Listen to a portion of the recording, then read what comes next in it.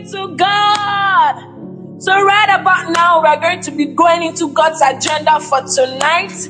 And with Jesus' joy, can we celebrate the woman that God has anointed for us tonight as we make welcome Sisi? Are you screaming where you are? Glory to God! Oh my God. Glory to God. Hallelujah. Amen. Amen. Lade, that was a powerful one. Thank you so much, Lade. How many of you felt the power of God during the worship and the prayers? It was almost as though we should, go ahead and it should not stop. It was so powerful. It was so powerful. It was so powerful.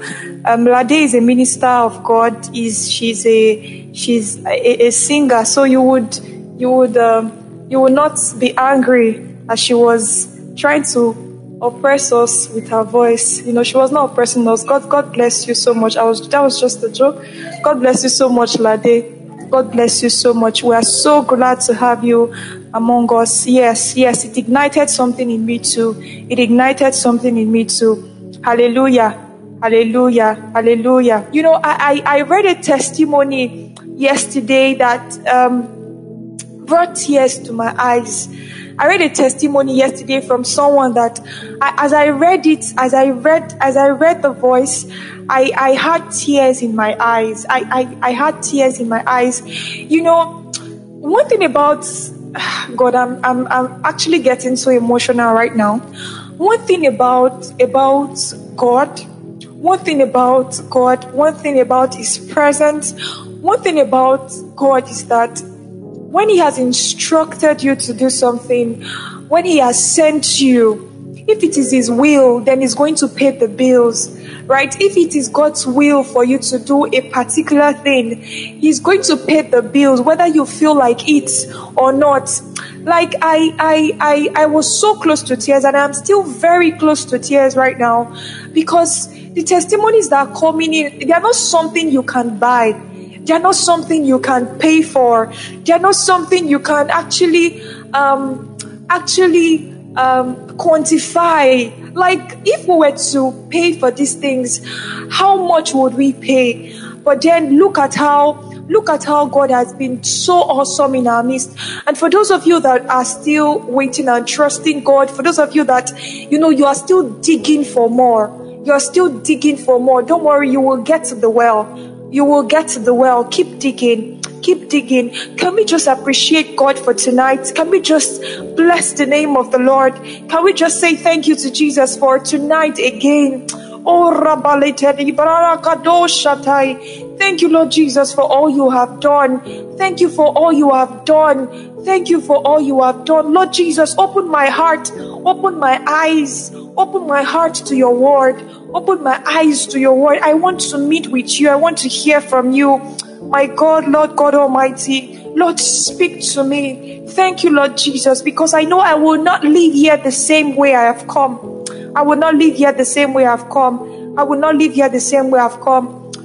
For in Jesus' precious name we pray.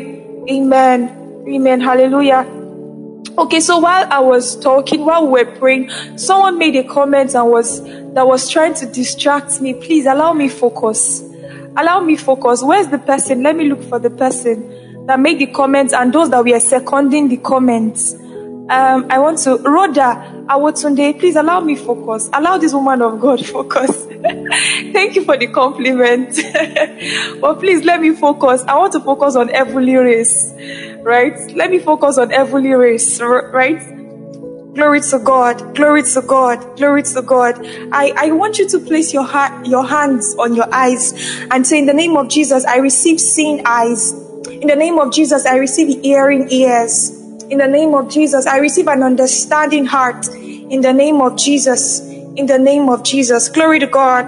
Hallelujah. So glory to the name of the Lord. I'm so excited to have you guys here once again. It's such a delight, guys. It's such a beautiful, beautiful delight. It's always a delight to have you guys here. It's always a delight. It's to the glory of God and to the shame, to the complete utmost disgrace of the devil. Glory to God. Hallelujah. Thank you, Favor. I love you too. Thank you, Favor. Thank you, Chidima. I love you too. I don't know how many love is going to, my heart is willing to contain, but then the love of God is shared abroad in my heart. And I can love as many people at once. You know what I'm talking about when I say I can love as many people at once, right? The love of God is shared abroad in your heart too. And you can love as many people at once. You know what I mean when I say you can love as many people at once, right? You know, I don't mean like the kind of love as many people at once as that type of love, right? Please don't go and tell like 10 sisters that you're interested in them. And then when they ask you why, you tell them that you can love as many people at once. Please, guys, please. I have to explain, just so that I have to explain. Okay, I was supposed to be introduced like everyone else and a brief intro. Don't worry, they're going to paste that later. But then, you guys play too much. But then, okay, hallelujah. Don't worry, the introduction is going to come. My name is Sisi, and yes, there are guys in this bootcamp. Glory to God. Okay, so this evening, very quickly, we are going to the topic of this evening. Very quickly, we're going to the topic of this evening. And the topic is your identity in Christ. Let me tell you, I hope you have your Bibles by your side. I hope you have your books by your side. I hope you have your everything, your pen, your jotter. I hope you have everything by your side, because we're going to be digging into God's word. And this topic is so dear to me. This topic, if you're, let me say to those that are distracted by the chat, you can just click on the on the green icon where we have our name, so that you can just concentrate if you'll be distracted by the chat, so that you don't get distracted, right? Like I was saying, this topic is so dear to my heart, and I will tell you the reason why it's so dear to my heart. Some years back, I was just I've been a church girl. I was born in the church. When I say born in the church, I don't mean literally. I was born into a Christian home, into a Christian family. I was everything godly, Christian, every morning having morning devotion and stuff like that, So it got to a point where I left home. Nobody was monitoring me. And when you leave home, nobody's monitoring you anymore to fast. Nobody's monitoring you anymore to pray. No parents are waking you up anymore for morning devotion, right? No one is waking you up anymore for morning devotion and all that, right? No one is doing all those things anymore. And so it got to a point in my life where I was seeking God, right? I was seeking this truth. I was like, okay, so who is God?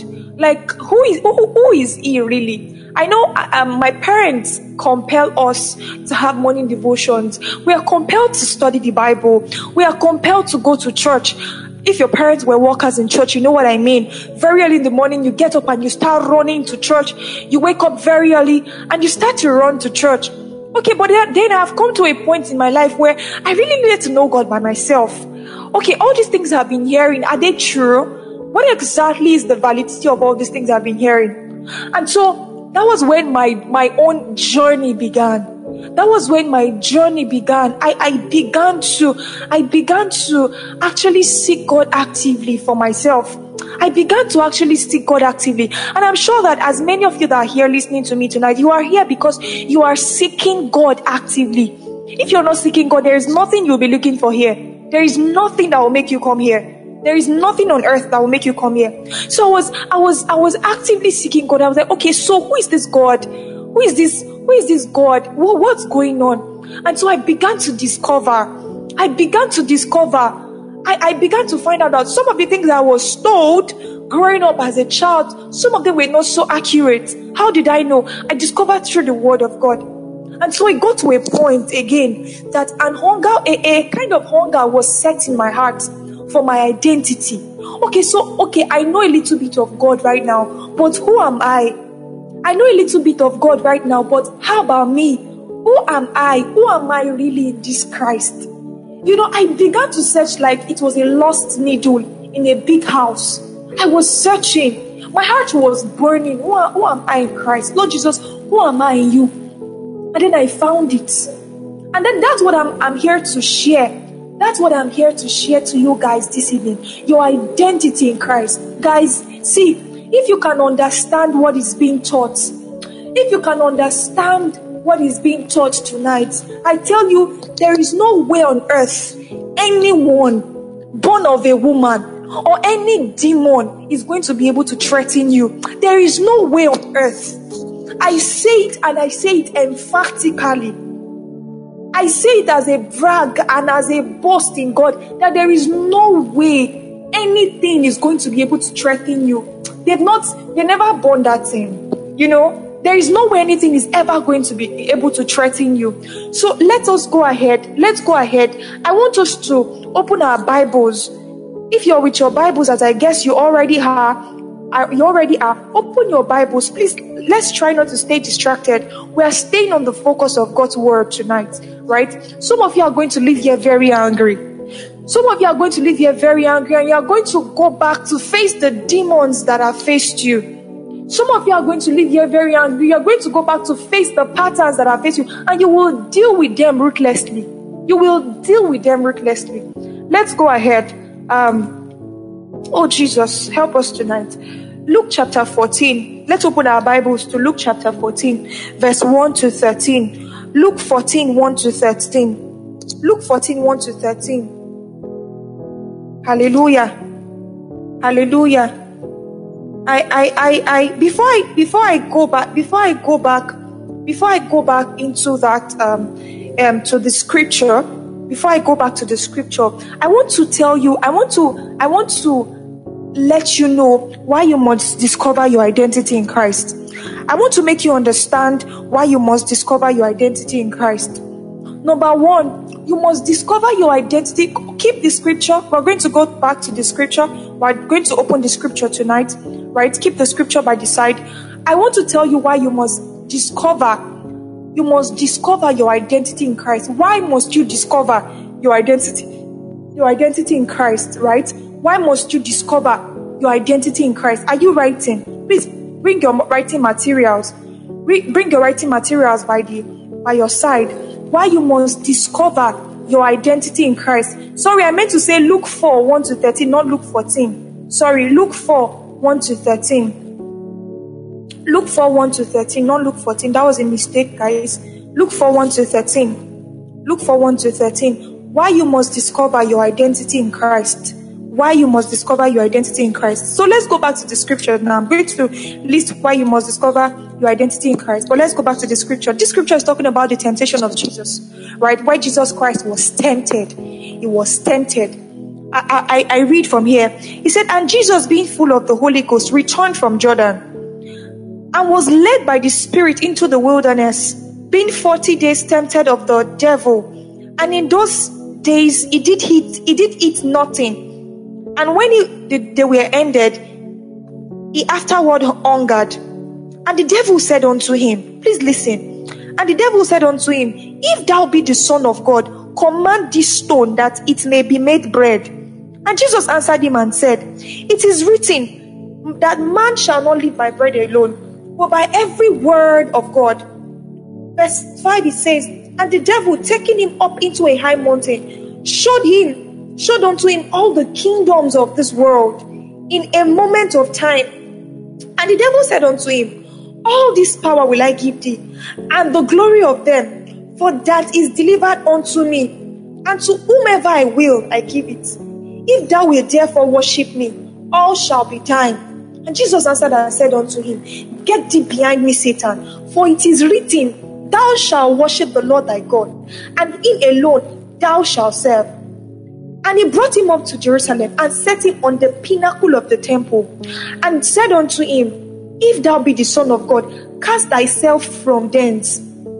For it is written, he shall give his angels charge over thee, to keep thee, and in thy hands shall they bear thee up, lest thou shalt dash thy foot against the stone. And Jesus answered and said unto him, thou shalt not tempt the Lord thy God. And when the devil had ended the temptations, it departed from a season. Let me tell you why you must understand your identity in Christ. Number one, you must understand your identity in Christ because it is what gives you the edge. It is what gives you the edge over life's challenges. You must understand your identity in Christ because it is what gives you the edge over principalities. That's still number one. You must understand your identity in Christ because it is what gives you the bragging rights. Your identity in Christ, listen, is your bragging right. Your identity in Christ is what you stand and you brag upon. That listen, I am a child of God. Look at how Jesus was tempted. The Son of God, guys. God in his own right. By right, Jesus was God. Jesus is God. Jesus is the Son of God. And he was tempted of the devil. A whole Jesus was tempted of the devil. Now let's imagine Jesus didn't know who he was in Christ. Let's imagine he didn't know how he was, his position in Christ. This is somebody trying to taunt him. Look, for example, somebody brings a child to you. You are 20, for example, and someone brings a 13-year-old child to you and says, if you really are 20, if you really are an adult, prove it by beating this 13-year-old boy. On a normal day, you know you can beat the boy. You know that you are more powerful than that boy. But people still want to just touch your pride, to just have a touch on your ego to see how powerful do you really know you are. A person that does not know, is a person that does not know the power he wields will try to beat the boy just to prove to the world that yes, I am powerful. But the person that knows the power he wields will not even bother. It will not bother because, come on, whatever you say, whether you say it, whether you know it or whether you don't know it, I know I am an adult. I know I am older than this boy. I know that if you put me and this guy in a room, I know I would be able to overpower him. Your identity in Christ is what helps you make mockery of the temptations of Satan. Listen, every time Satan will come to tempt you. It will come to tempt you, just come to put things in your front. If you don't know who you are in Christ, you will fall for cheap temptations. You will fall for cheap things. You will fall for it cheaply. But then you know your identity in Christ. You know the one you boast on. You know the one you brag upon. Come on now. Come on now. Come on now. This is what some men of God know. This identity in Christ is what some men of God know. This identity in Christ is what some people of God know, that they are able to say that, see, nobody can torment me in this life. Nobody can torment me. And really, nobody can torment them. And this is what I want you to know too. So that you will be able to stand and say, listen, this is who I am. You can't come to my front and start fronting. I am a child of God. I am have your base on which you brag. Have your base on which you stand in God. Right? Your identity in Christ is what gives you the edge. Daniel chapter 11 verse 32. It says, they that know their God shall be strong and do exploits. If you know your God, you will know who you are in God. If you know your God, you will know your position. Daniel 11:32. I repeat, Daniel 11:32. You must know your God. You must know who you are in this God. You must know your share. You must know your courts in this God, in this kingdom that all of us are shouting. What is your own share? What is your own part? You must know it. Because it is your bragging right, too. It is your edge. It is what gives you the edge. Number 2, you must know your identity in Christ because it is the reason you will be able to enjoy all the realities of Christ in Christ.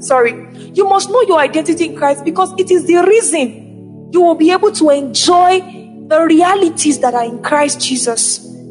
I know that you've heard that. I know that many times you have heard that, God owns the cattle on the thousand. You've heard how many promises have you heard in Christ? Sit down and think. How many promises have you heard in Christ? You've heard 1,000 of them. You've heard 1,000,001 of them.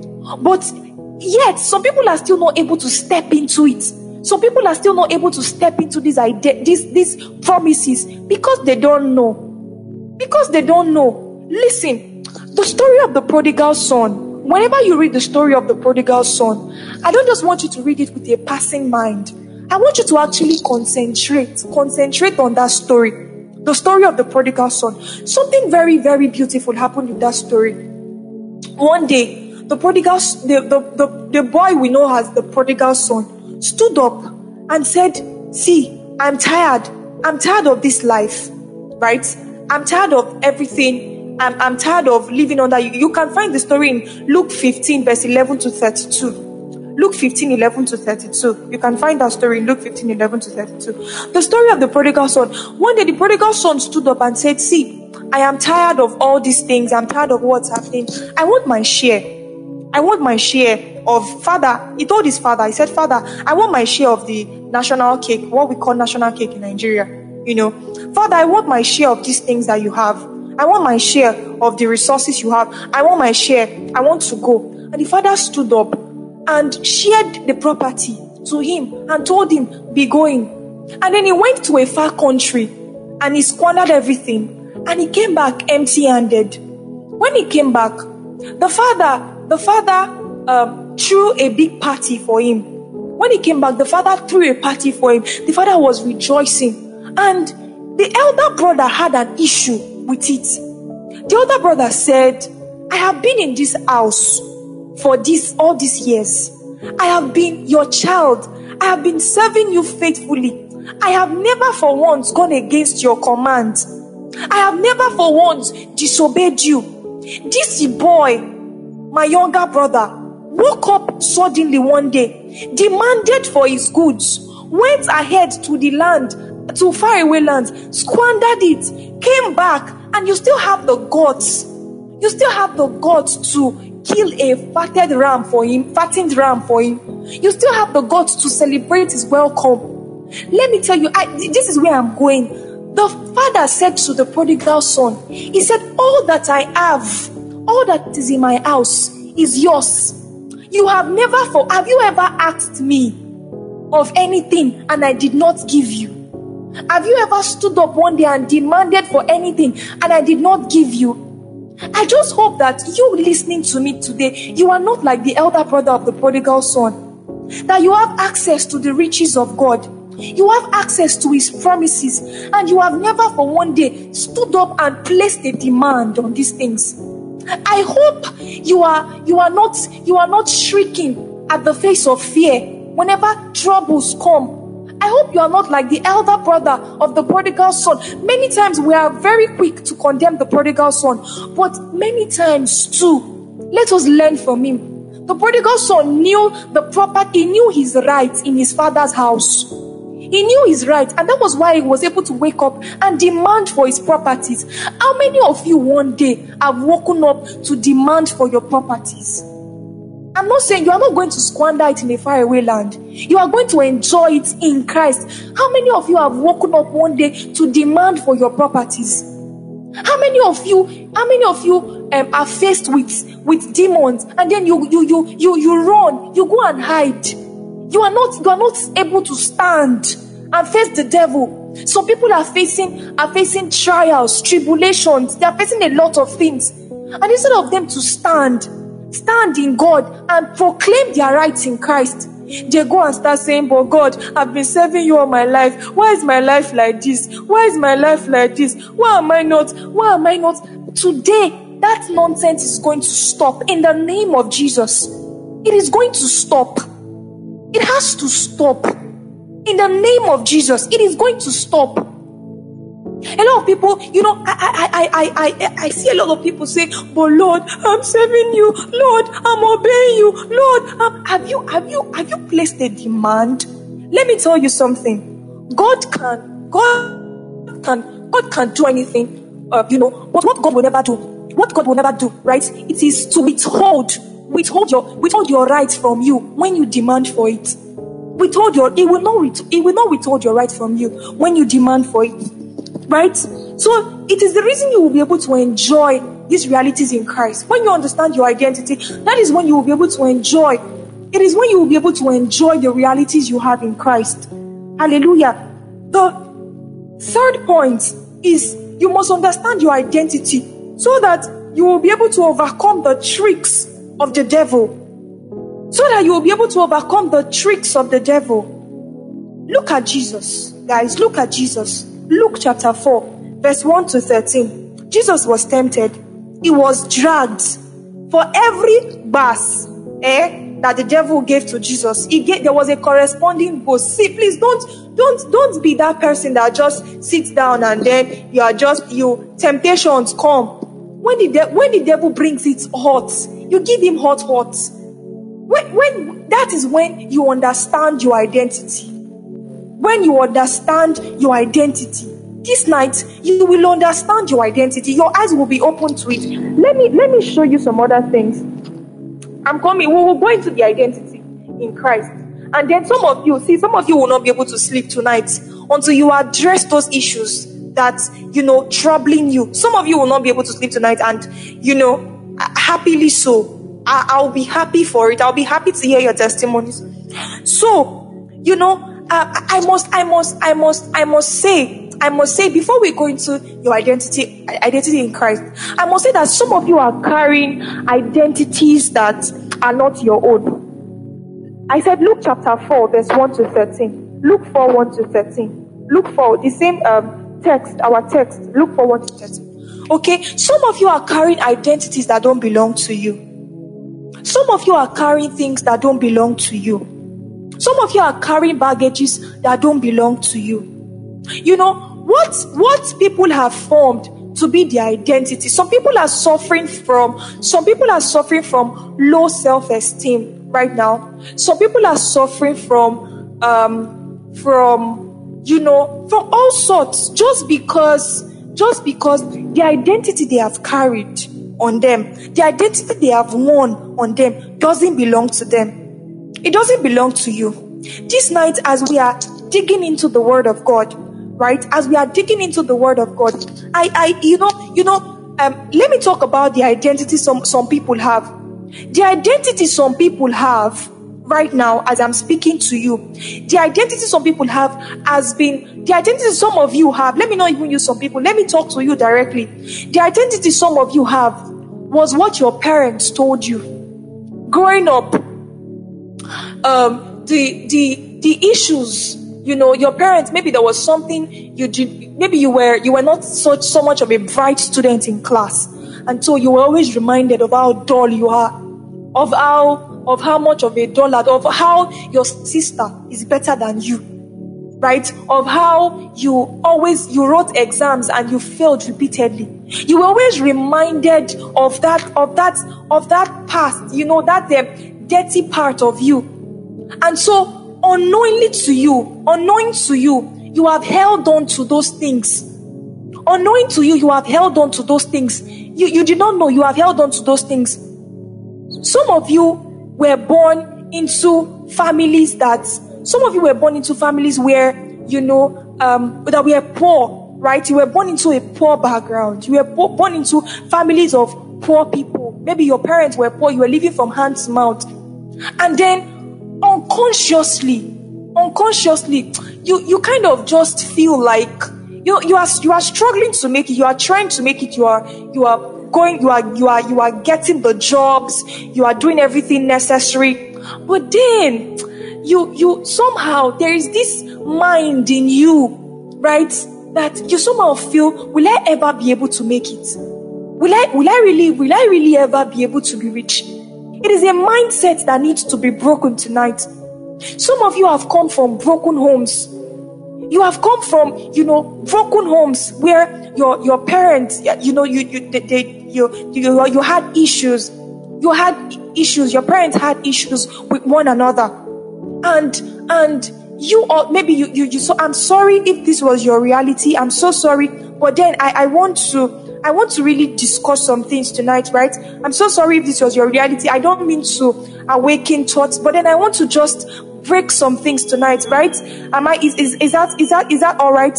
Is that all right? Okay, thank you. So I was saying that some of you have come from broken homes where you feel like there are some things, you know, your parents experience. Maybe you saw your dad always beating your mom, or maybe your father never gave your mother money, and you don't know. As you saw your dad always beating your mom, you somehow it formed a mindset in you, but you don't know. It formed a mindset in you, and that's why anytime you meet a guy right now, you meet a guy that is doing well, you meet a guy that, you know, wants to take care of you, you know, and wants you to also contribute to his life. You meet a guy that is ready to go all out for you. You are skeptical. You are like, wait though, can somebody be really this good? Can someone really be this good? How can someone be this perfect? At least, let us fight small. At least let me push him to the wall. Let us at least hit me, at least beat me, at least I will know that you love me. Because it is not your fault. It is not your fault. But this mindset, you picked them from when you were a child. You don't know. These things are mindset. They are limiting mindset that have come to form your identity. Some of you have come from areas where, you know, women are seen as second-hand materials. And so you feel like you see women doing things, you see women doing great things, and you're like, which one is women doing great things? I beg, let me just marry and be a full-time housewife. I beg, that's my job. You have dreams, you have aspirations, but then you really feel like, which one is the women going all out and women doing all that? I want you to sit down and study the patterns in your life. Now, take your pens and take your jotters. What are those things that you have struggled with? What are those limiting mindsets that you have struggled? Write it all out. Write them all out. I want you to write it out.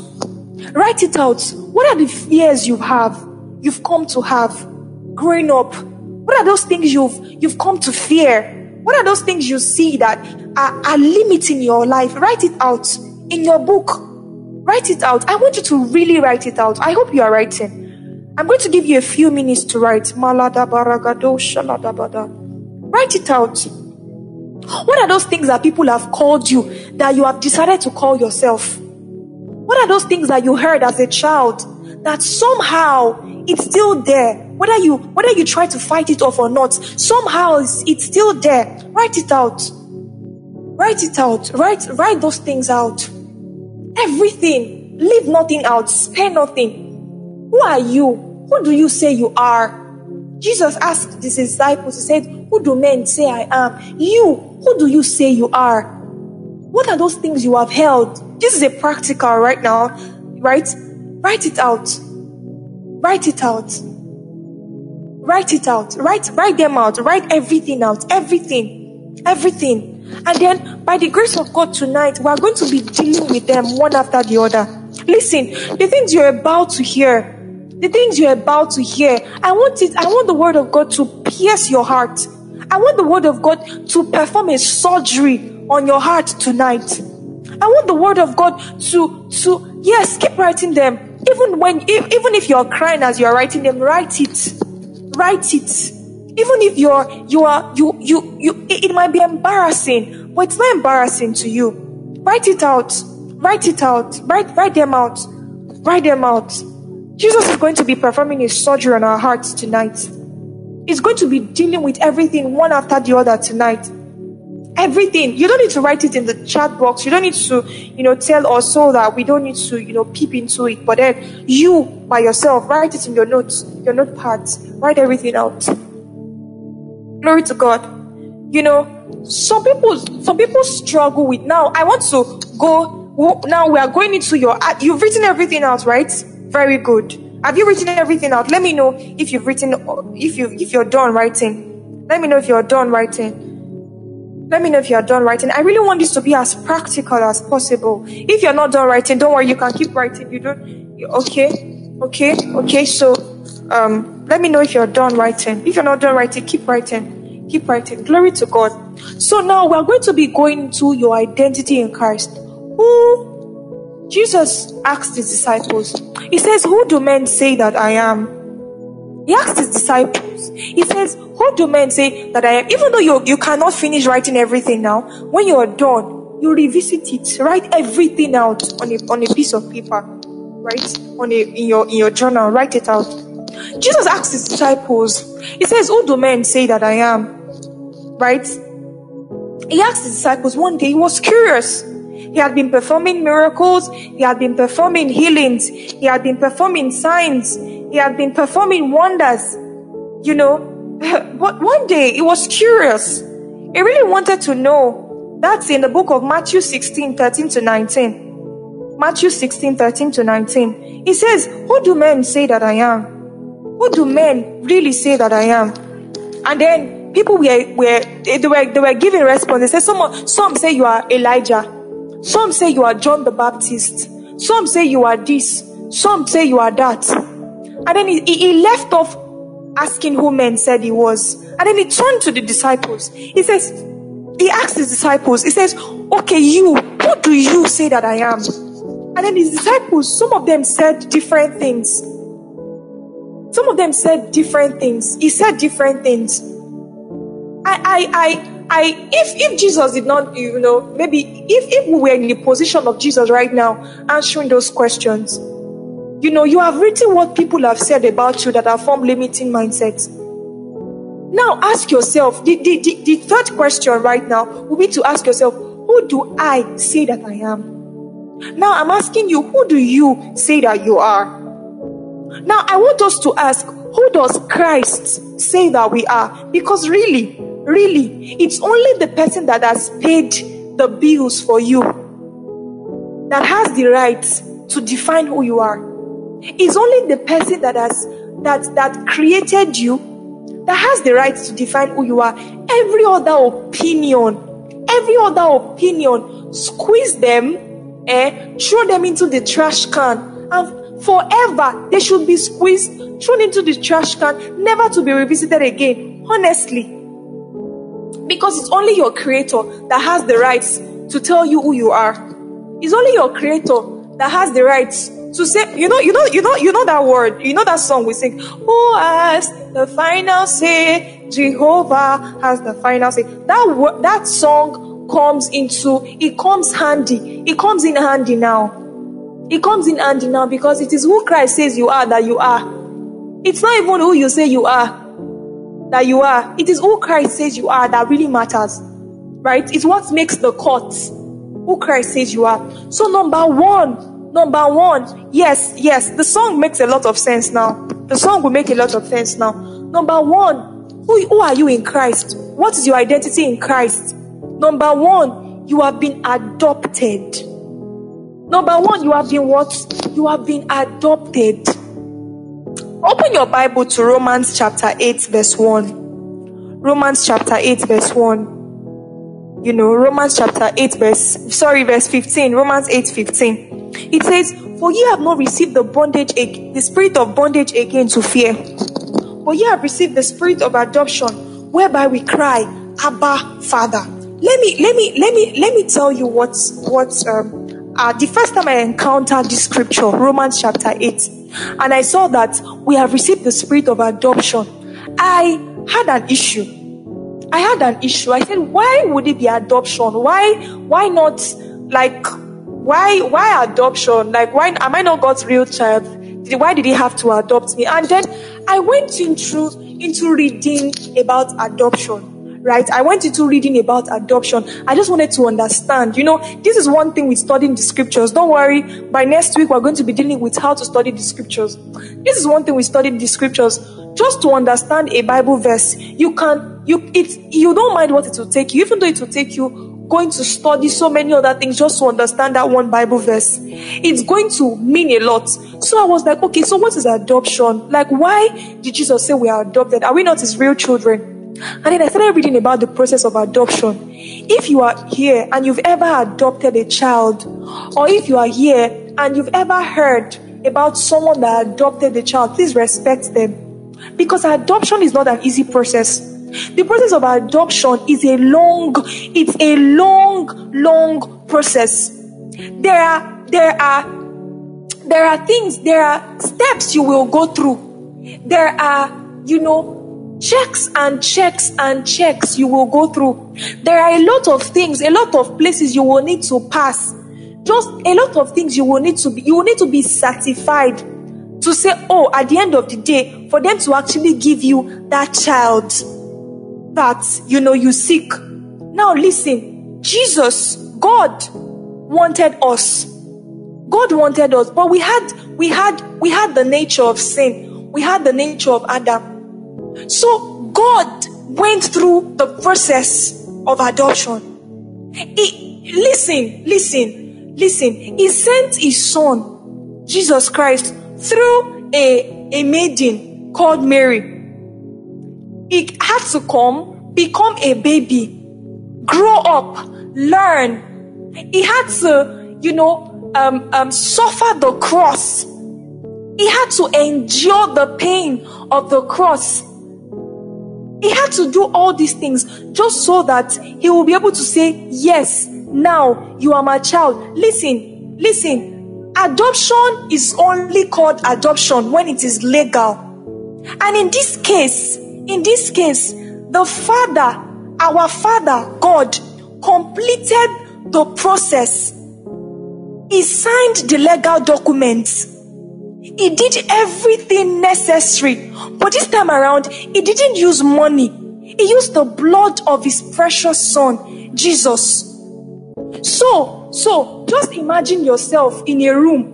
Imagine yourself in a room with so many children hoping to be adopted by parents. Imagine yourself in a room with so many children hoping to be adopted, by parents. And imagine God stepping into that room and says, I choose you.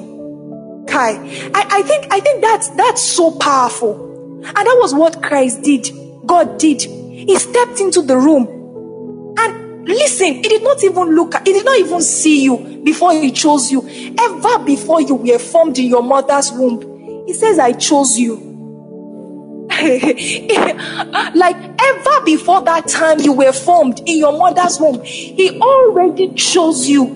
He picked interest in a child he had not seen. He picked interest in someone he doesn't even know. He picked interest with your flaws, with if you have tribal marks, with your tribal marks, with everything you had. He picked interest. He said, it is you I want. Come on now. Come on. What beats that? Tell me which parents adopt a child they have not seen. Tell me which parents adopt a child they have not seen. Jesus did it first. God did it first. He stepped into it and he elected you. So the next time the devil is trying to come and tell you nonsense, please remind him.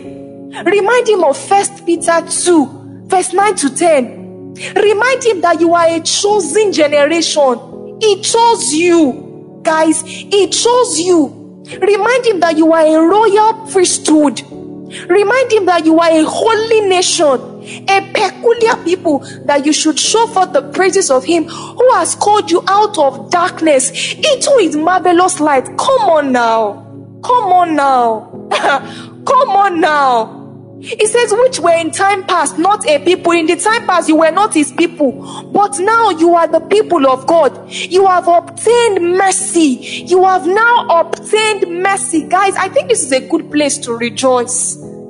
I think this is a good place to rejoice. So the next time you want to receive threats, the next time you want to receive, threats, know that somebody chose you. The next time the guy you are in a relationship with tells you that, you know what, I don't think I'm interested in you anymore. Okay. Someone is interested in you. Don't go and lie down and start playing sad songs.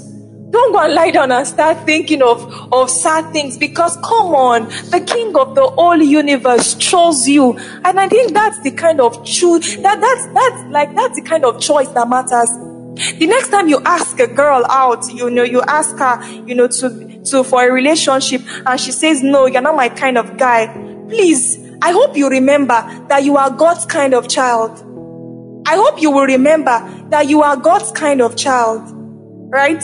I hope you will remember that you are God's kind of child. It's okay that you are not my kind of guy, you're not my kind of girl. You might have said it to people, and even the people you said it to, they are God's kind of child. Or somebody might have said it to you, but know today that you are God's kind of child. You are His choice. He chose you. He chose you. Jesus really chose you. He really did that, guys. He really, really, really did that. Really, emphasize, really did that. The King of the universe chose you. He placed a crown on your head. He says he looked at you and called you precious. Come on now. What beats that? What beats that? The next time you look at yourself, I hope you will look at yourself as someone a king is interested in. I hope you will look at yourself as someone a king, had to come to earth to die for. I hope you will remember. I hope you will remember that a king chose to die for you. This is not one of those Nollywood movies where, a prince wants to die for his lover, and then, no. This one is the King of the universe dying for you. He literally died, guys. He died on the cross. If you don't remember anything, remember this one. Remember it. Remember it. Hold on to it. Hold on to this truth tight. Hold on tight to this truth. Remember. The second point, we're going to be done in a matter of minutes, but then let this word set your heart on fire. The second point, you are loved. You are loved. Oh, nobody loves me. Nobody around me loves me.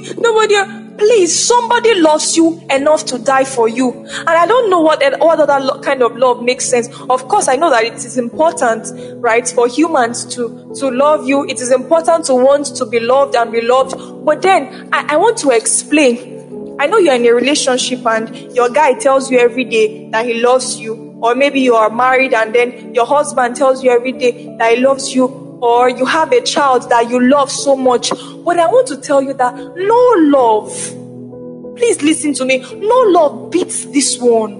No love beats this one. At least your husband, your handsome guy, your Prince Charming saw you first before he said, I want to do life with this girl. Right? You saw the guy first before you said you want to do life with this girl. But this God didn't even see you. He just had you in mind. Guys, he just had you in mind. He thought of you. And he said, no, I want to send my child to die for this girl. Right? I want to send my child. This one is not... How many of you have ever gone into a relationship with someone you've not seen? Please, if you're into a relationship with someone you've not seen, I don't know. But then I just want to say, how many of you have gone into a relationship with someone you have not seen before? You've not seen this person, no. It's just audio love, right? It's not possible right now. It's not possible. But this person loved you from the womb. He loved you from the womb. Guys, before you were formed in your mother's womb, he already loved you. Isaiah 49 verse 15. Isaiah 49 verse 15. He says, can a woman forget her sucking child? That she should not have the child she should not have compassion on the son of her womb. He says, yes. They may forget, but I will not forget thee. If you have a child here, you will know how I've heard people who have children talk about the kind of love they have for their child. And sometimes, so many times, they cannot explain the love. So many times they cannot explain the love. They cannot explain the love they have for their children. They're like, oh my God, I cannot explain the kind of love I have for this child. I can't explain the kind of love I have for this child. But let me tell you something that happened one day in my church, in my home church. Something happened in my home church one day. And then we went outside we went to a meeting outside, right? We went to do something. And then there was this woman, she carried her baby. She carried her baby to the meeting. She took her baby. The boy's name is John. She took her baby to the meeting, right?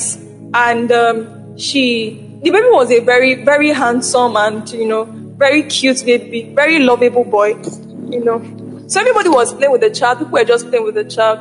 And so people got busy. The mother got busy. She entered into her bus, her car, her husband's car, and they drove home. She and the other two children and her husband, they drove home. They got home and they were just having fun. They were laughing. They were playing.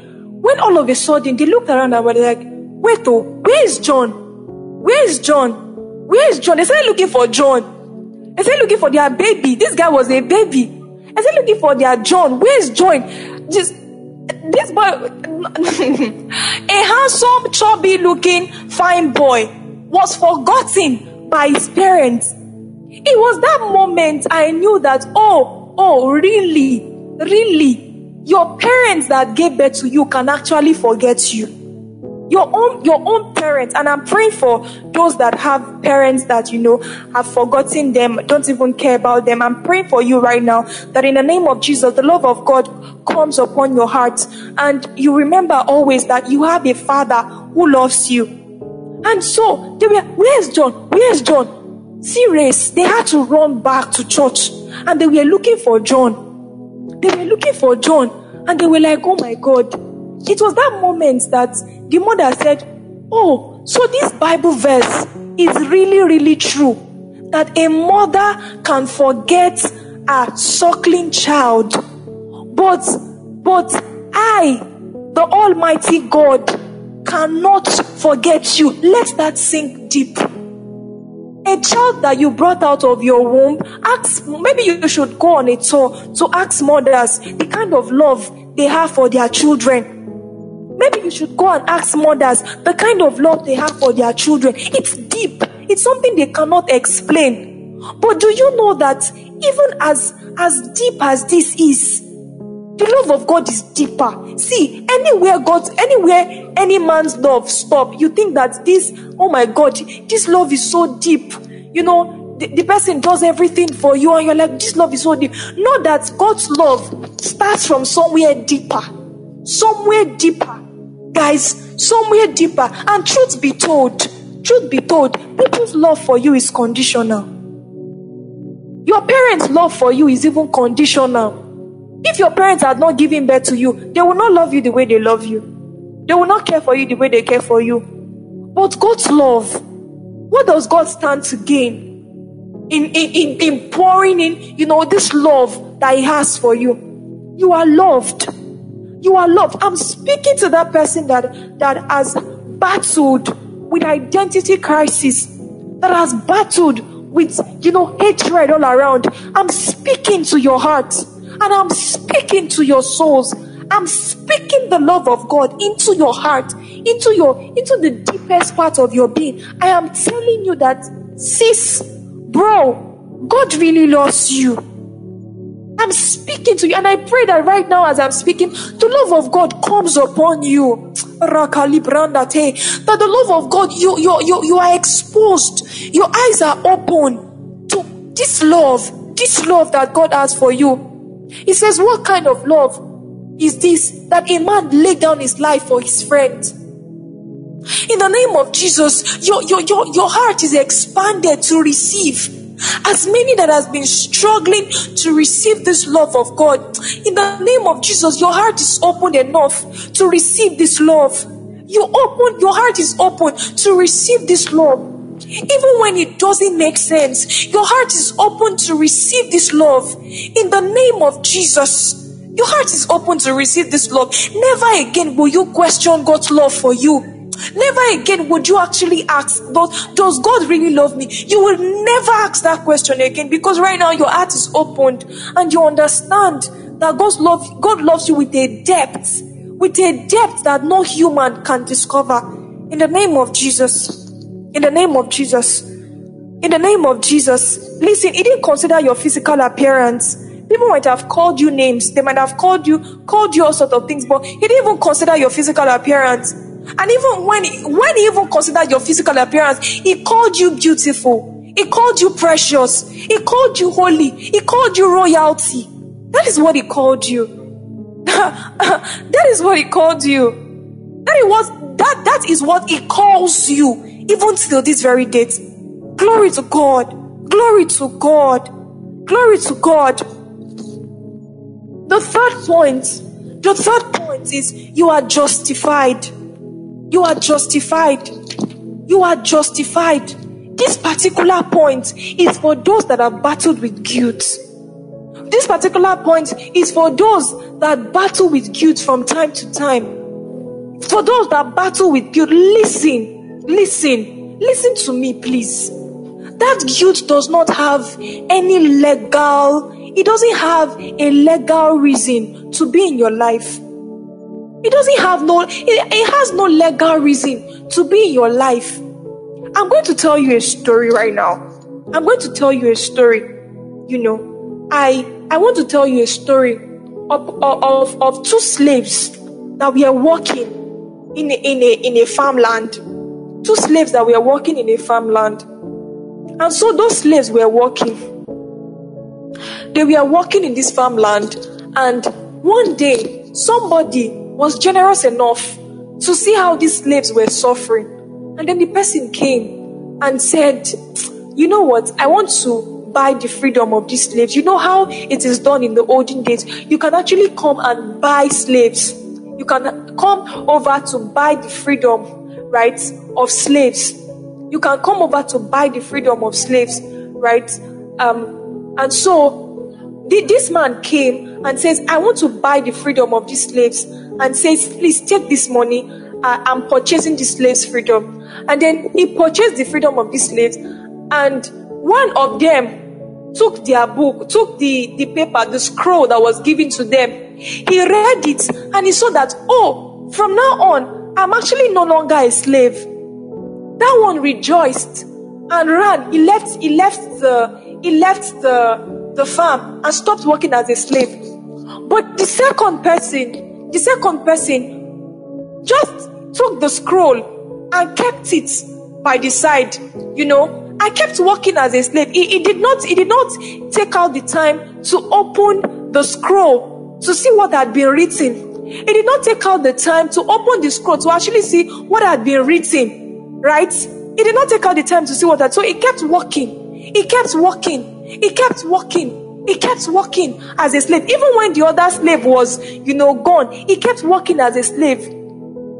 This particular slave, the day he took his time to say, okay, let me even see what was written in this scroll, and opened it, that was the day his freedom came. Some of you are suffering from guilt. Some of you are struggling with baggages that don't belong to you because you have refused to open the Bible, the scroll that your father gave you. Some of you are struggling. You're struggling with all form of, because you have refused to open the scroll that your father gave you. He came and legally bought your bride. He bought you over. He bought you over. He delivered you from being a slave to sin. He delivered you from being a slave to fear. He delivered you from being a slave to filthy desires of the devil. And he handed you a scroll. The scroll he handed you was the word of God. And in that scroll, it is written that you are not guilty. Listen to me, please. Whatever you did in the past, whatever it is you have done in the past, I am here to tell you that the moment you accepted the identity of Christ, He pronounced you as not guilty. He pronounced you as not guilty. The moment you accepted the life of Christ, Jesus pronounced you as not guilty. Open your Bible. Let me show you so that you will understand. Open your Bible to Romans chapter 8, verse 1 to 3. It says, there is therefore now no condemnation in Christ Jesus to To those who are in Christ Jesus, to them who walk not after the flesh, but after the Spirit. No, see, please, listen to me. No condemnation means no condemnation. There is no how you want to explain it again. No condemnation means no condemnation. No condemnation means no condemnation. For no, there is therefore now no condemnation to them. So every time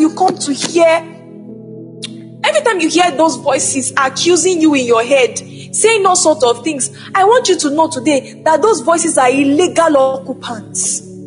Those voices in your head, they are illegal occupants. And will you send them packing? Or will you allow them rent a space in your heart?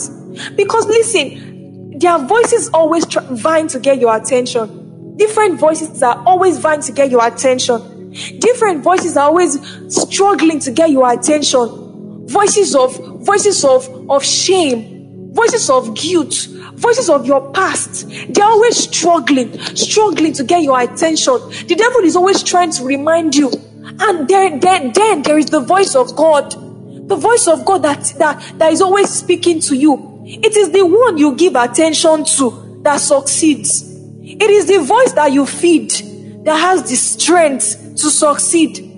So today, it will do you a lot of good if you begin to feed the voice of God through the word of God. It will do you a lot of good if you begin to feed. It will do you a lot of good if you begin to feed the voice of God, which is the word of God. Hallelujah. It is the one that you feed that will have strength to talk. See the voices in your head as human beings. See the voices in your head as human beings. This one is a human being. This one is a human being. This one is a human being. Name them. Call them by their name. Call them by names. Give them funny names. Just see the voices in your head. Today, from today, I want you to name the voices in your head. The ones that come and tell you nonsense. The ones that come and tell you how ugly you are. Give it a name. The one that comes to tell you how undesirable you are. Give it a name.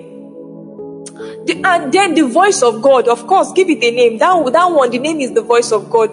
And then day by day, call it by their names. I don't want to give those voices some kind of names, human names, in case there are any humans bearing those names here. So, what kind of name should we give those voices? Let me say the one that always tells you how ugly you are. Let me see suggestions in the comments. Does anybody have any suggestion in the comments? Okay, Lagbaja. Good. Give it a name, Lagbaja. And then give the other one, Noisemaker. Give the other one, which other one? Give the other one, Lagbaja. Another one, Noisemaker. Give another one, Karashika. Oh my God, what kind of suggestions are these? Yeah. Give the other one, Subaru can actually be a name of someone, I don't know. But then give the other one Ovasabi. And then call all these things by their names. Whenever you hear anyone coming to tell you how ugly you are, tell it, Subaru, can you shut up? Or Lagbaja, can you just keep quiet? Like starve them of attention. Starve them of attention. Anytime you want to face giants, maybe you want to go and you have a presentation in the office to make, and then one voice is always reminding you of how you flopped. That voice is always reminding you of how you flopped, right? Of how you flopped the last time and how you are going to flop again this time. Call it by its name and say, Karashika, can you just shut up? You are a loser. Tell it you are a loser. You are a loser. Call it by as in rubbish him. Drag those voices in the mud. Mud those voices. And I'm telling you, you can drag. You will only be able to drag those voices in the mud when you know what God says about you. That's the only time you can be able to drag those voices in the mud. You can be able to drag those voices in the mud when you are able to know what God says about. Rubbish those voices. Rubbish them. Do what your father Jesus did. When he took the keys of death and hell What did he do? He made an open show of Satan in hell. He made an open show of Satan. You know how those market women fight and they clap on each other? Hey! That was what Jesus did. For real, guys. For real. He made an open show. How can you go to someone's home and disgrace him? Jesus beats the devil home and away. Come on now. Come, he's not anybody's mate, oh. Listen, you are not anybody's mate. You are not anybody's mate. You are not on any demon's level. We'll get to that point. Jesus beat the devil home and away. Away was when he was on the earth. You know, the devil was planning tricks to kill him. The devil thought he had won, but plot twist. He died and he rose again. When he rose again, what happened? He went to hell. He went to hell and made an open show. Some of you actually think that if you watch wrestling, you will know what that open show means. That open show that the devil, that Jesus made of the devil is not just in word. Like, he went to hell, he beat the hell. You know, he went to hell and he beat the hell out of, oh my God, this pun is begging for attention. He went to hell and he beat the hell out of the devil, made an open show, disgraced the guy. Disgrace the guy. So the next time you are thinking, the next time those voices are coming from hell, the next time those voices are coming from hell to come and talk, to come and say all sorts of things in your head, please remind them and send them back to hell where they belong. Send them back to hell where they belong. We're going to get to the point how to actually do this. Yeah, we are going to get to that point, right? The fourth point, you are sanctified. You are sanctified. You know, let me touch on this justification a little. Jesus has justified you. He's not holding anything against you. But the devil will always try to remind you that, look at the thing you did in the past. Look at this one you did in the past. From today, remind the devil. You be the one to be reminded. Don't wait for the devil to come and remind you. Just randomly during your day. Randomly, as you are going about your day, just randomly stop and say, "Oh my devil, you are such a loser, shao." Like, how will you fail on earth and then you still fail in your own house? Be the one. Don't wait for the devil to come and remind you. Be the one. Be on the offensive side. Look for trouble. Do you understand? Be the one to be looking for. Be on the offensive side. You are on the defensive and you are on the offensive. When it feels like you are getting weak and these voices are coming, defend. What defense do you have? Your defense is in the word, guys. It's in the word of God. Hallelujah. The next point, you are sanctified. Listen. You are sanctified. You are sanctified. To be sanctified, let me explain what sanctification means. To be sanctified means you are been set apart. That's what sanctification means. He has set you apart for his use. And I'm talking to those in this point. I'm talking to those that feel like, Jesus cannot use me. Can God ever use me? I'm talking to those that keep asking themselves that question. Listen, I'm talking to those that keep asking themselves that question. Can God really use me? Can I ever be used by God with everything I have done? Can I ever be used by God? Public service announcement. I hope you know that those people you see in the Bible, those people that are used by God that you see in the Bible, I hope you know that they didn't drop from heaven as saints. I hope you know that they didn't drop from heaven as clean people. I hope you know that they didn't come from heaven as people that had their record straight, had the record straight. I hope you know. They came as people that, you know, they had flaws too. They had flaws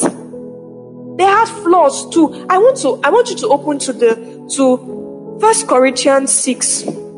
Oh, glory to God. The Lord is helping us tonight. How many of you are blessed tonight? How many of you are blessed? You are getting blessed tonight. The Lord is helping us. Don't worry. Wait till we are done. And then you will now tell me which devil can stand in your way. 1 Corinthians 6 verse, oh Jesus help us, verse 11.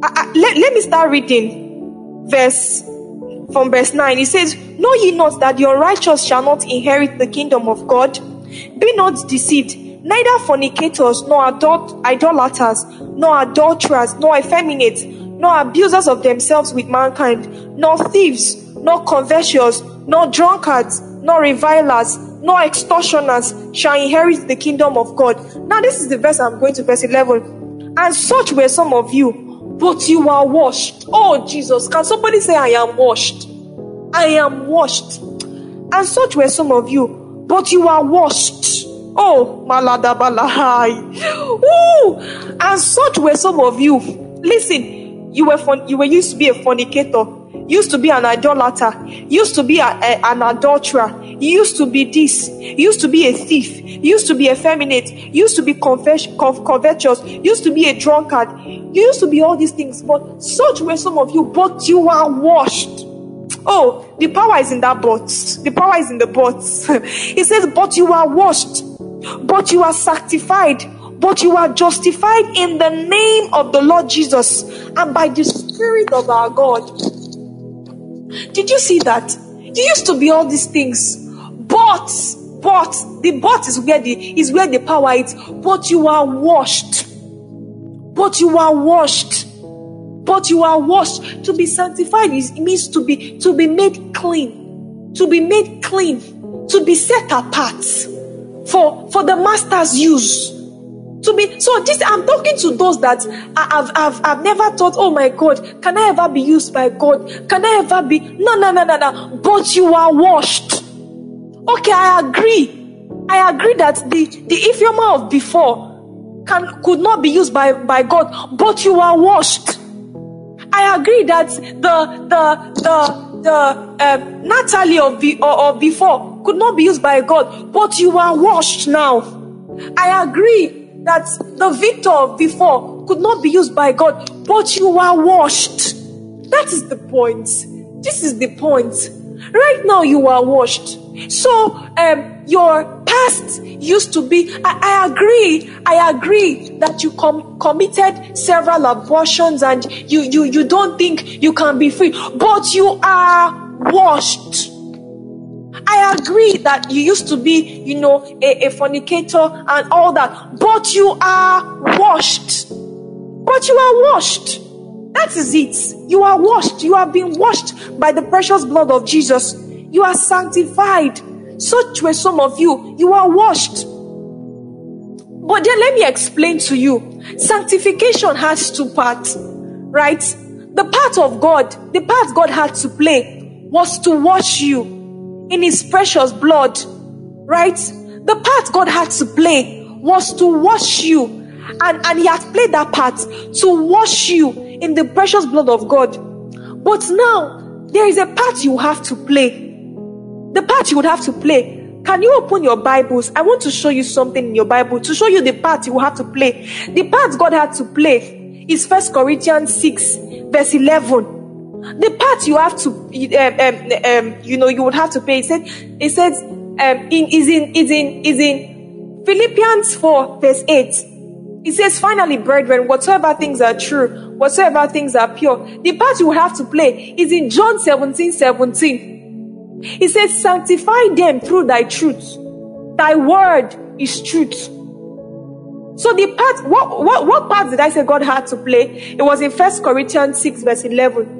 So the part you have to play is in John 17:17. And what does it say? It says, sanctify them through thy truth. Thy word is truth.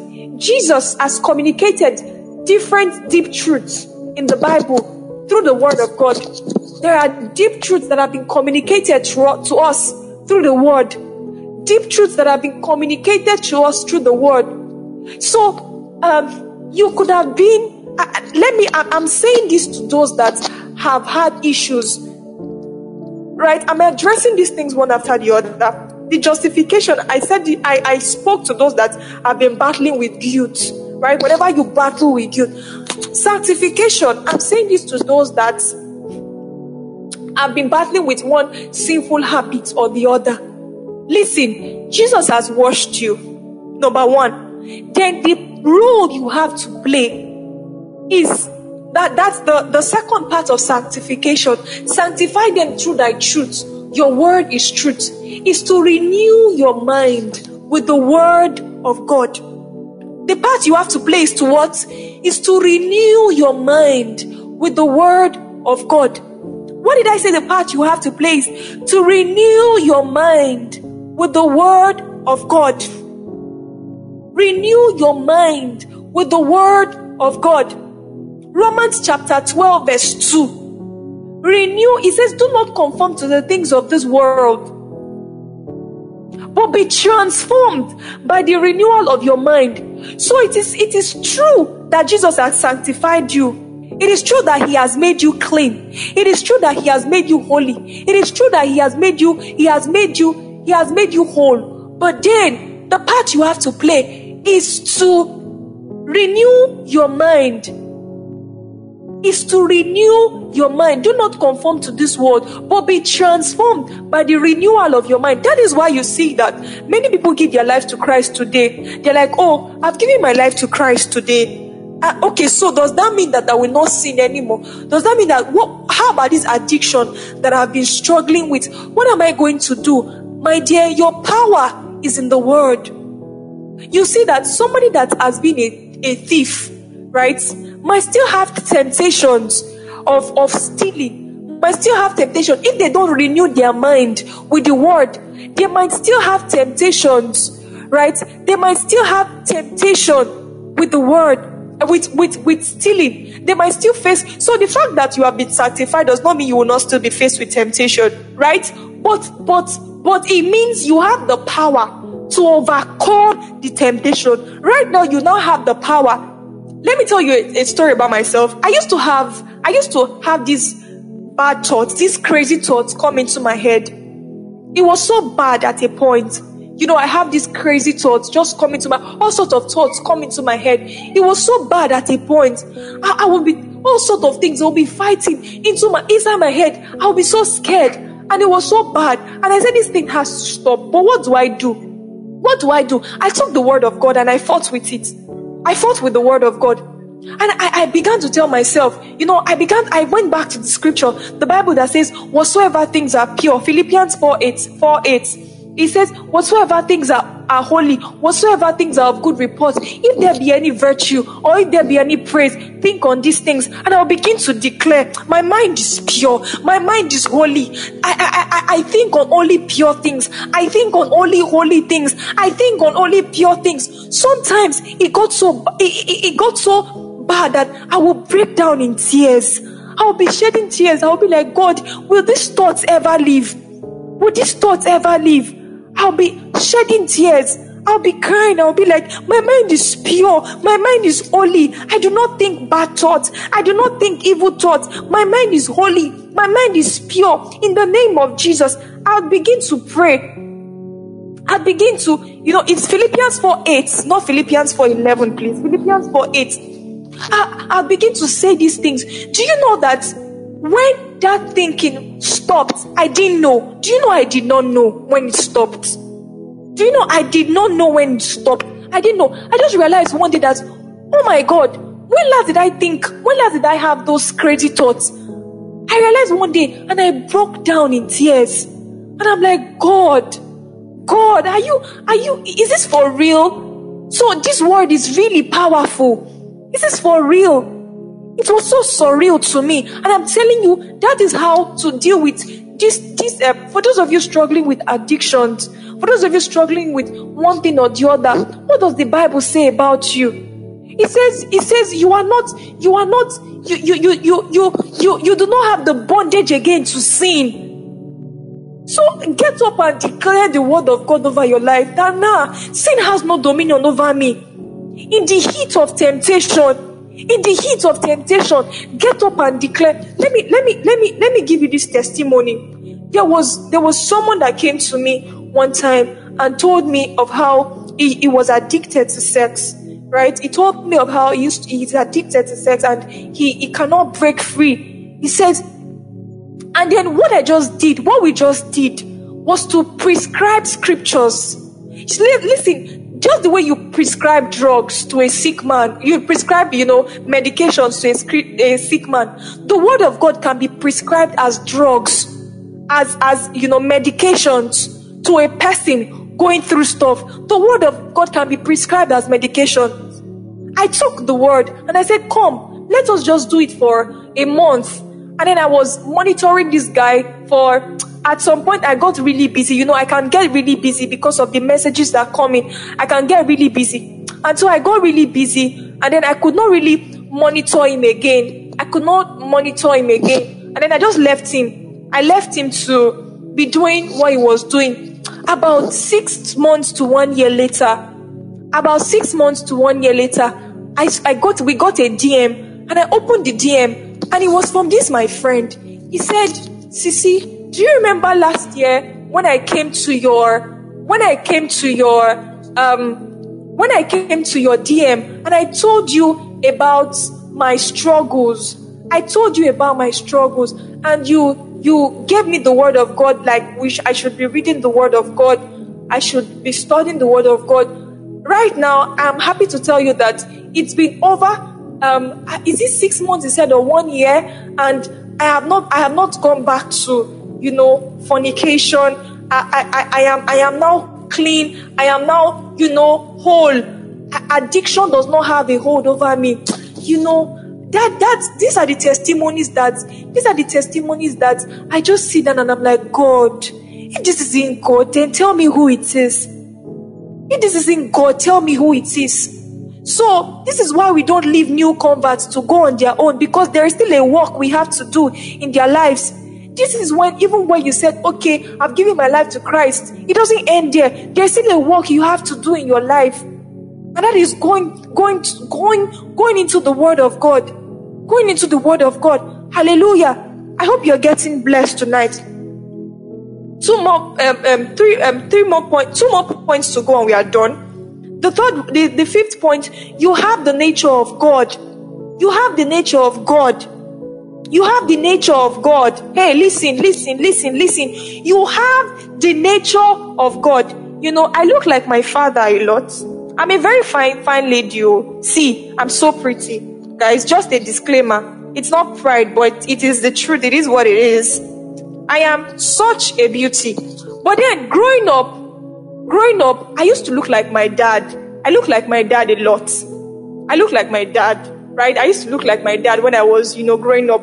And so anybody that sees me on the road, that knows my parents, and sees me on the road, right, just looks at me and says, are you not so and so person's daughter? This thing used to be very annoying. It used to be so annoying because I'm like, I'm his daughter.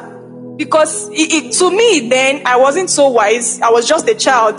To me, it meant that I look like a boy, To me, that meant I look like a boy. So the person will see me and say, are you not, what's the name? So and so person's daughter. Are you not so and so person? Some people will see me and they'll be kind enough to, some people will see me and be kind enough to say, okay, are you not, and they will mention my mommy's name, right? Some people will see me and they'll be kind enough to mention my mom's name and say, okay, are you not Mrs. So and so person's daughter? And this thing made me understand. Please, let's focus. This thing makes me understand, right? This thing makes me understand. It has made me to understand that somebody can actually see you and suspect that this person is a child of God. You have the nature of God in you. It's called the life of Christ. It's called Zoe, right? It's called the life of Christ. Have you ever gone anywhere before and people see you and say, is this person, you look like a Christian? And you're like, please, did I write Christian on my forehead? I'm not even wearing a clothes that they wrote Christian or anything. But there's this vibe that comes off you. There's this odor. You can smell it actually. People can perceive it. They can know that this person is a child of God. You have it in you. It's called Zoe, the life of Christ, the nature of God. So I'm speaking to the people. With this particular one, with this particular point, I'm speaking to the people that always tell themselves that, see, this is who I am. Me, if anybody does anything, I will finish them in my house. In my house, we don't have patience. I'm speaking to you that you are not that kind of a person. That is not who you are. You are patient because your father is patient. I'm speaking to that person that has struggled with anger. That I said, see, in my family, we have anger issues. We have anger issues. I'm speaking to you. You don't have anger issues. Your father doesn't have anger issues. Listen, your father doesn't have anger issues. You cannot have anger issues. The same way people look at you and they can detect the parents. They can tell your parents. It is the same way they can look at you and they can tell that you are a child of God. It's the same way. You don't have anger issues. You don't have all those, oh, look at me, I don't take rubbish. If anybody does anything, I will beat them. No. You are not like that. You're not like that. That is not who you are. That is not who you are. It is not who you are. It is not who you are. Come on. You have the nature of God in you. You are loving. Listen, you are patient. You are kind. You are obedient. You are tender-hearted. You are not a hard girl. You're not a hard guy. Your father is not a hard guy. You are not all those things. You are not all those things. Right? You really are not all those things. You are not all those things. You are who God has said you are. And this is who God says you are. Yeah, when God sees you, He sees Jesus. You have God. You embody God. You carry God. You carry God. Like you are. Oh my God. Oh my God. Oh my God. Oh my God. I mean, if this is not deep, then I don't know what is. If this is not deep, then I don't know what is. You have the nature of God in you. You can also write Romans chapter 6. You can also read, let's also read, I will soon be done. One more point and we are done. One more point and we are done. But then let me just allow me flog this issue a little bit. Allow me flog this issue a little bit. Romans chapter 6 verse 16 to 18. It says, know ye not that to whom you yield yourselves to whom you yield yourselves servants to obey, you are servants to whom you obey, whether of sin unto death or of obedience unto righteousness. But God be thanked that you were servants of sin, but you have obeyed. But now you have obedient hearts. You were servants of sin. Before you used to have the nature of sin, whereby you fall for temptation. Before temptations come, you don't fall. You fall in. But not anymore, guys. Not anymore. Not anymore. Not anymore. Not anymore. Not anymore. This is who you are. This is who you are. This is who you are. Blessed, loved, sanctified. Oh my God. Oh my God. The very last point I want to flog. The very last point. See, this last point is for those that face oppression at night. Face oppression from the devil at night. You face all sorts of things. You think you have generational one thing or the other, listen, you are seated with Christ. You are seated with Christ. You are what? What did I say you are? Seated with Christ. Forgive me, I used to teach primary school. I used to teach nursery school students. So when I say something, I want them to repeat after me, right? So I say, what did I say you are? Seated with Christ. What did I say you are? Seated with Christ. You know that vibe that they give off in primary school. Ephesians chapter 2 verse 6. It says, and has raised us up together. Listen, and has raised us up together, right? And made us sit. And made us sit together in heavenly places in Christ Jesus. In Christ Jesus. He has raised us up and made us sit together in heavenly places in Christ Jesus. Let's read 1 Corinthians chapter 1 verse 20 to 21 too. 1 Corinthians 1, 20 to 21. Before that time, okay, it started from 1 Corinthians 1, 15. Let's read 15 to 21. 15 to 21. Let me jump to 18 or to 17. It says that the God of our Father, Lord Jesus, that the God of our Lord Jesus Christ, the Father of glory, may give unto you the spirit of wisdom and revelation in the knowledge of Him, the eyes of your understanding being enlightened, that you may know what is the hope of His calling, and what is the riches of His glory, of His inheritance in the saints, and what is the exceeding greatness of His power to usward who believe, according to the working of His mighty power, which He wrought in Christ when He raised Him from the dead, and has set Him in His own right hand in heavenly places, far above. Somebody scream, far above.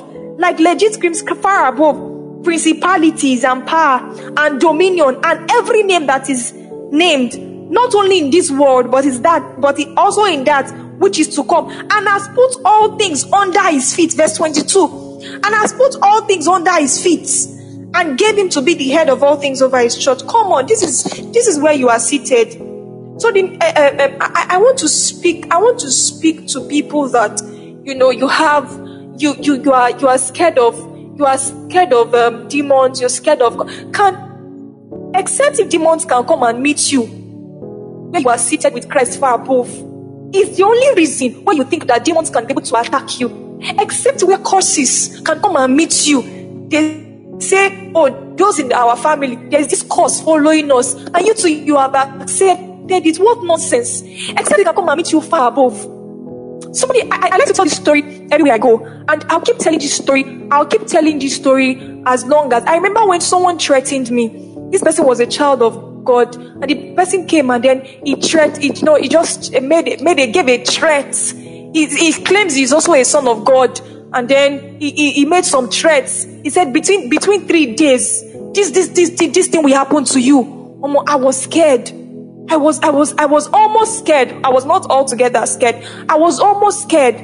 But then I went back to my Bible and I saw what God has called me. I saw who God has made me to be. The kind of boldness I came back with. See, you can only allow the devil mess with you when you don't know who you are, when you don't know what your identity is. So for those of you that have been struggling, those of you that have been struggling with one kind of demon attack rushing you, coming to you in the night, oh my God, from now on you know what to do. Don't come. I must not hear it that any of you that attended this bootcamp and is listening to this word. I must not hear it that there was a point in your life where somebody threatened you. He said he's a man of God, and then he said he saw visions that you have to marry him, and that if you don't marry him, you will die within 3 days. Who says? Who? Like who? I've heard people come to tell me these things before. That, hey, Sisi, somebody told me the man is a Christian. He said if I don't marry him, he said I'm going to. And who is saying? See, I hope that with these things you have heard tonight, you will not be like the prodigal son elder brother. You will not be like the prodigal son elder brother that doesn't know his place. I hope you know your place. I hope you know your place right now. I hope you know your place. Listen, I hope your eyes have been opened. I hope your eyes have been opened to know your place. And so, how exactly do you fight with your identity? Just 2 things. Just 3 things. How to fight with your identity. Number 1, believe it. Number 2, declare it. And number 3, remind yourself every day. Number 1 is what? Believe it. Number 2, declare it. Number 3, remind yourself every day how to use your identity in Christ, how to fight with your identity in Christ, how to fight with your identity in Christ. Number 1, believe it. Number 2, declare it. And number 3, remind yourself, repeat it. Believe it, declare it, repeat. Okay, instead of remind yourself, let's use the word repeat it. Number 1, believe it. Number 2, declare it. Number 3, remind yourself or repeat it. Anyone.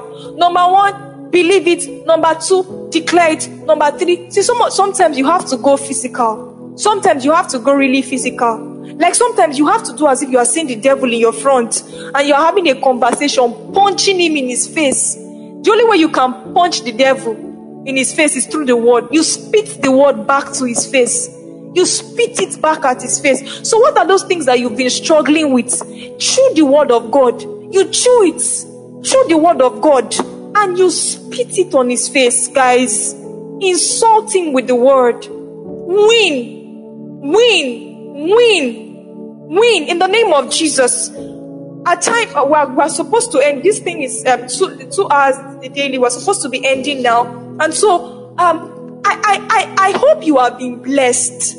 I hope you are being blessed. I hope that whoever came here with struggling identity, I hope that whoever came here with, identities that you've been struggling with, I just hope that right now, you have been so mightily blessed, and you can face and you can demand for your properties and enjoy it in Christ. You can demand your properties and enjoy it in Christ. Glory to God. Glory to God. This is how we win. This is what we know that we win. This is what we know, that people can come and threaten us with all sort of nonsense, and we can stand and say, if we can stand and even threaten them, threaten them with the word. Glory to God. Glory to God. So right now we'll be taking questions, but before then, can we just pray in the Holy Ghost? If you know how to pray in tongues, please pray in tongues. If you know, somebody said we should not stop, we should continue. You all don't mind. Oh my God, please don't put me in trouble. Don't put me in trouble. Before we ask the questions, can we just begin to pray in the word? Can we just begin to pray? I want you to declare the word. Declare the word. Declare the word. Declare the word of God. Declare the word of God. We're not just making mouth. We're not fronting. We are saying it because it is what it is. This is who we are. This is who we are. This is who we are. Declare the word. Declare the word. Declare the word. Rabaleko shanemende beledeya. Declare the word. Declare the word. Declare it. I am loved. I am loved. I am desirable. I am favored. I am loved. In the name of Jesus, I am justified. I am sanctified. Guilt has no hold over me. I am chosen. Jesus chose me. God chose me. In the name of Jesus, this is who I am. Sin has no dominion over me. Sin has no dominion over me. Glory to God. Glory to God. Hallelujah. Somebody scream glory to the name of the Lord. I'm trying not to disturb my neighborhood so I don't get arrested. If not, I would have screamed this roof down. Somebody scream glory to the name of the Lord. Hallelujah. Glory to God. Glory to God. Okay, so very quickly we go to asking our questions. We'll answer just few questions and we're done for tonight. Glory to God. Amen. Praise God. Amen. Hallelujah. Okay, thank you, Sissy. The first question. I am a mom of 2. I have been struggling with my self-esteem after birth because of my mommy pouch. Does thinking of, I think it's pronounced liposuction, like what you do to your lips. Okay. Does thinking of that mean I am not standing in my identity in Christ? Thinking of doing it does mean I'm not standing in my identity in Christ. Okay, so I understand that question. Okay, so she said she's a mom of 2 and she has been having some so she's thinking of doing a liposuction, does it mean you don't understand your identity in Christ? Well, anything that has to do with your health, we need this body to live on this world. We need this body to live on this earth, right? It is this body that we need to live on this earth. So whatever you need to do, if there is anything, I would advise that you seek medical counsel first before you do anything, right? If it demands that you have to do that, maybe to take away the fat or to take away whatever it is that is not making you comfortable, that is having issues with your health. God gave humans wisdom. God gave humans wisdom to be able to do these things, because He knows that these things would come up once in a while, at one point or the other.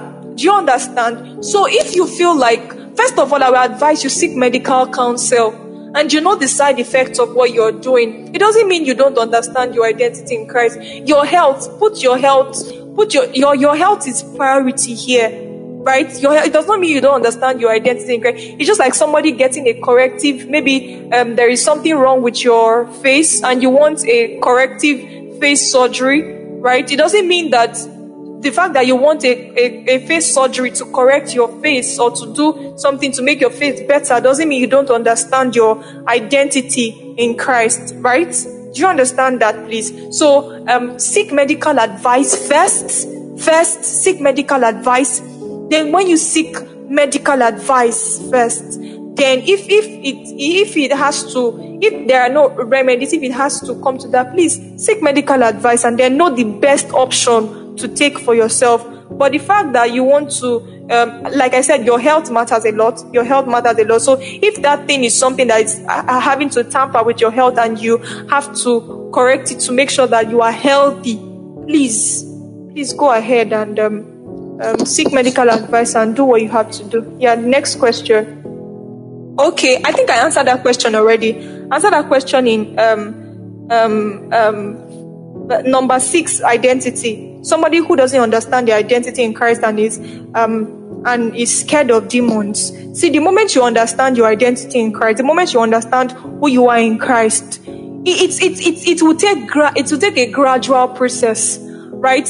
I would advise that we listen to messages. We keep listening to, being a part of the body of Christ, listening to messages, listening to these things again and again, and listening to testimonies of people that have dealt ruthlessly with the devil. People that have dealt ruthlessly with the devil, listen to the testimonies, and then, you build your own confidence on the word of God too. Build your confidence. So I'm sure that with verse 6, you should know why demons have no hold over you. And then where did the fear come from? I think you should trace where the fear came from. How did the fear start? Where did the fear come from? How did it start? Where did it come from? Like, trace it. And then when you can successfully trace where it came from, you can really deal with it. Declare the word of God over it.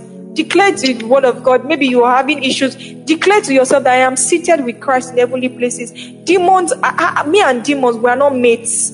We are not mates. This is how you build your confidence. You build your confidence. It will not happen in a day. As you keep doing it, as you keep renewing your mind, it's a continuous process. You build your confidence in Christ. Do you understand? Yeah, next question, please. Okay, let me read the question. The question says that, why is it that when you fall for a temptation, or when you fall for an addiction or a sin, you don't feel like praying anymore, or you don't feel like being in the gathering of believers?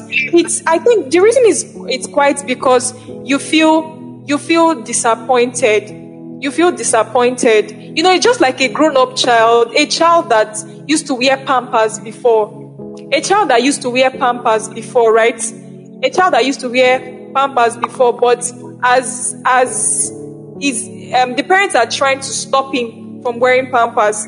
And then one day, he has finally stopped wearing the pampers. And then one day, he soiled himself, right? He soiled himself and messed up his body. He will be ashamed to go and meet his mother.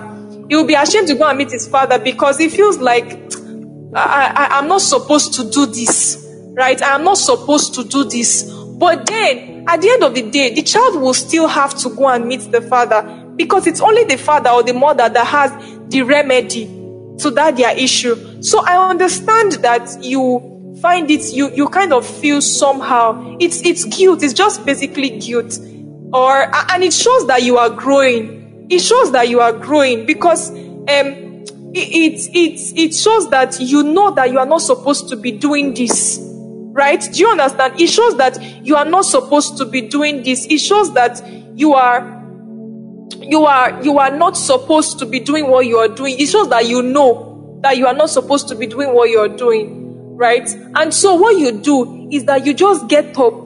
You in that very state, you cry to God for mercy. Please don't let it linger. Don't let sin, don't let that the experience of sin linger for longer than it is. Don't let it linger because sooner or later you will still have to go and meet God.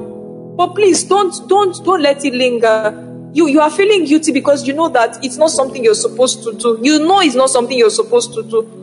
But then even at that, you know you still have to go and meet him at the end of the day. So I think the reason why you feel like you don't want to meet God is because of the guilt you feel.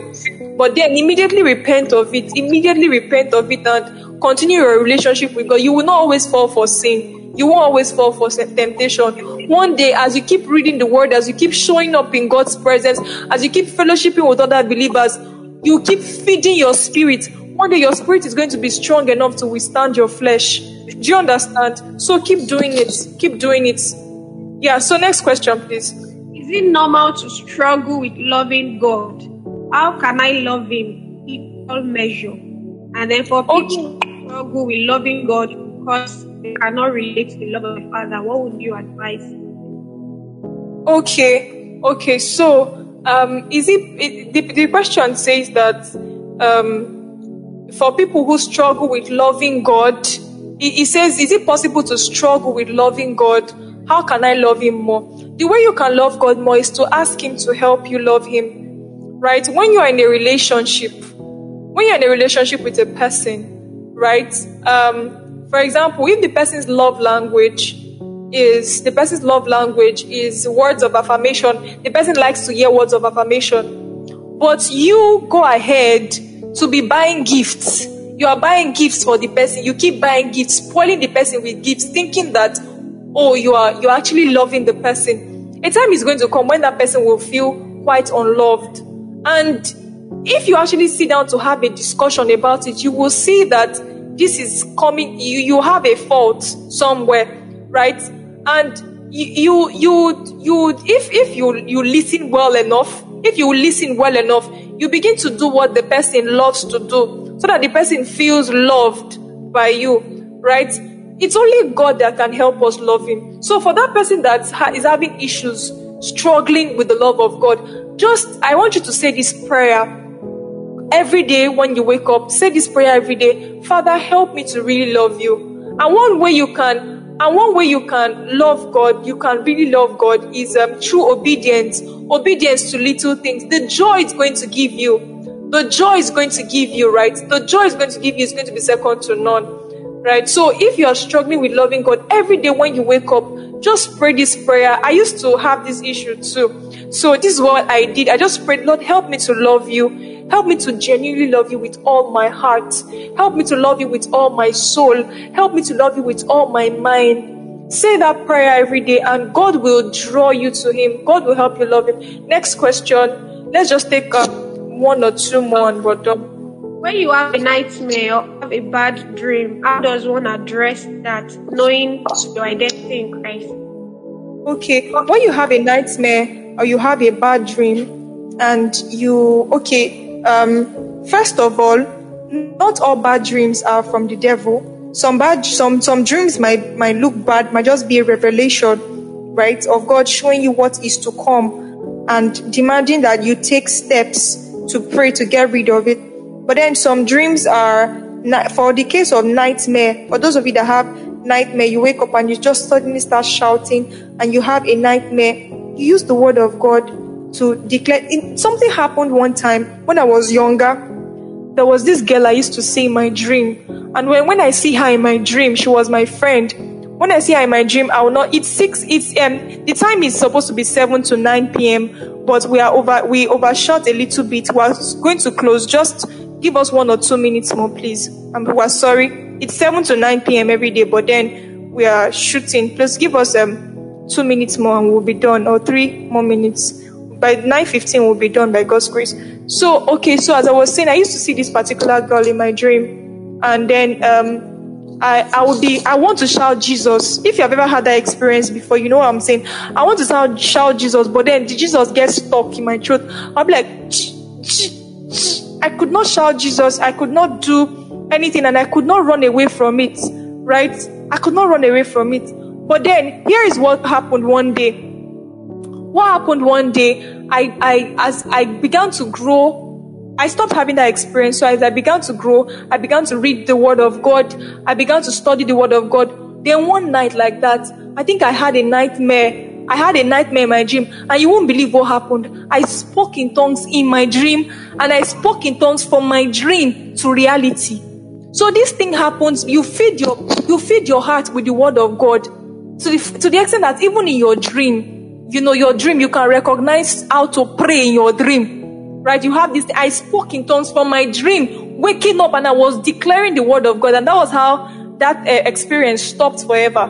That was how I overcame. So, if you're having this experience, it means that you need to beef up your word study level, study the Word, and make sure that you are filled with the Word, and to attack the enemy. Yeah. So, any other question? One more question, and we're done. Hello. Okay. Please hear me. Yeah, I can hear you now. Okay, how can one work on his spiritual life and renew his mind in a family where no one pays attention to God? Okay, in a family where no one pays attention to God. I'm so sorry that you are in a family where no one pays attention to God. But thank God for the digital. Thank God for the COVID-19 that happened last year. It has made many of the churches. Okay, the question says, how can one pay attention to God in a family where no one pays attention to God, where no one is interested in God? Right? God, I want you to know that God has sent you as a savior to that family. Obadiah 1:19 says, Obadiah 1:21 says, and Savior shall arise upon Mount Zion to judge the mount of Esau, and the kingdom shall be the Lord's. So how you can we are grateful that the COVID-19 drove many of the churches to have established presence online, right? Have established presence online. So you can actually join churches. You can join churches online, join their services online, and then have a circle of believers as friends. That's why from this boot camp, we are going to be pairing people. If you are going to be interested in having a circle of friends, right? If you're going to be interested in having a circle of friends, this boot camp, you're going to be able to connect with people, have a circle of people, have a circle of friends. By the grace of God, very soon you're going to actually win those people over.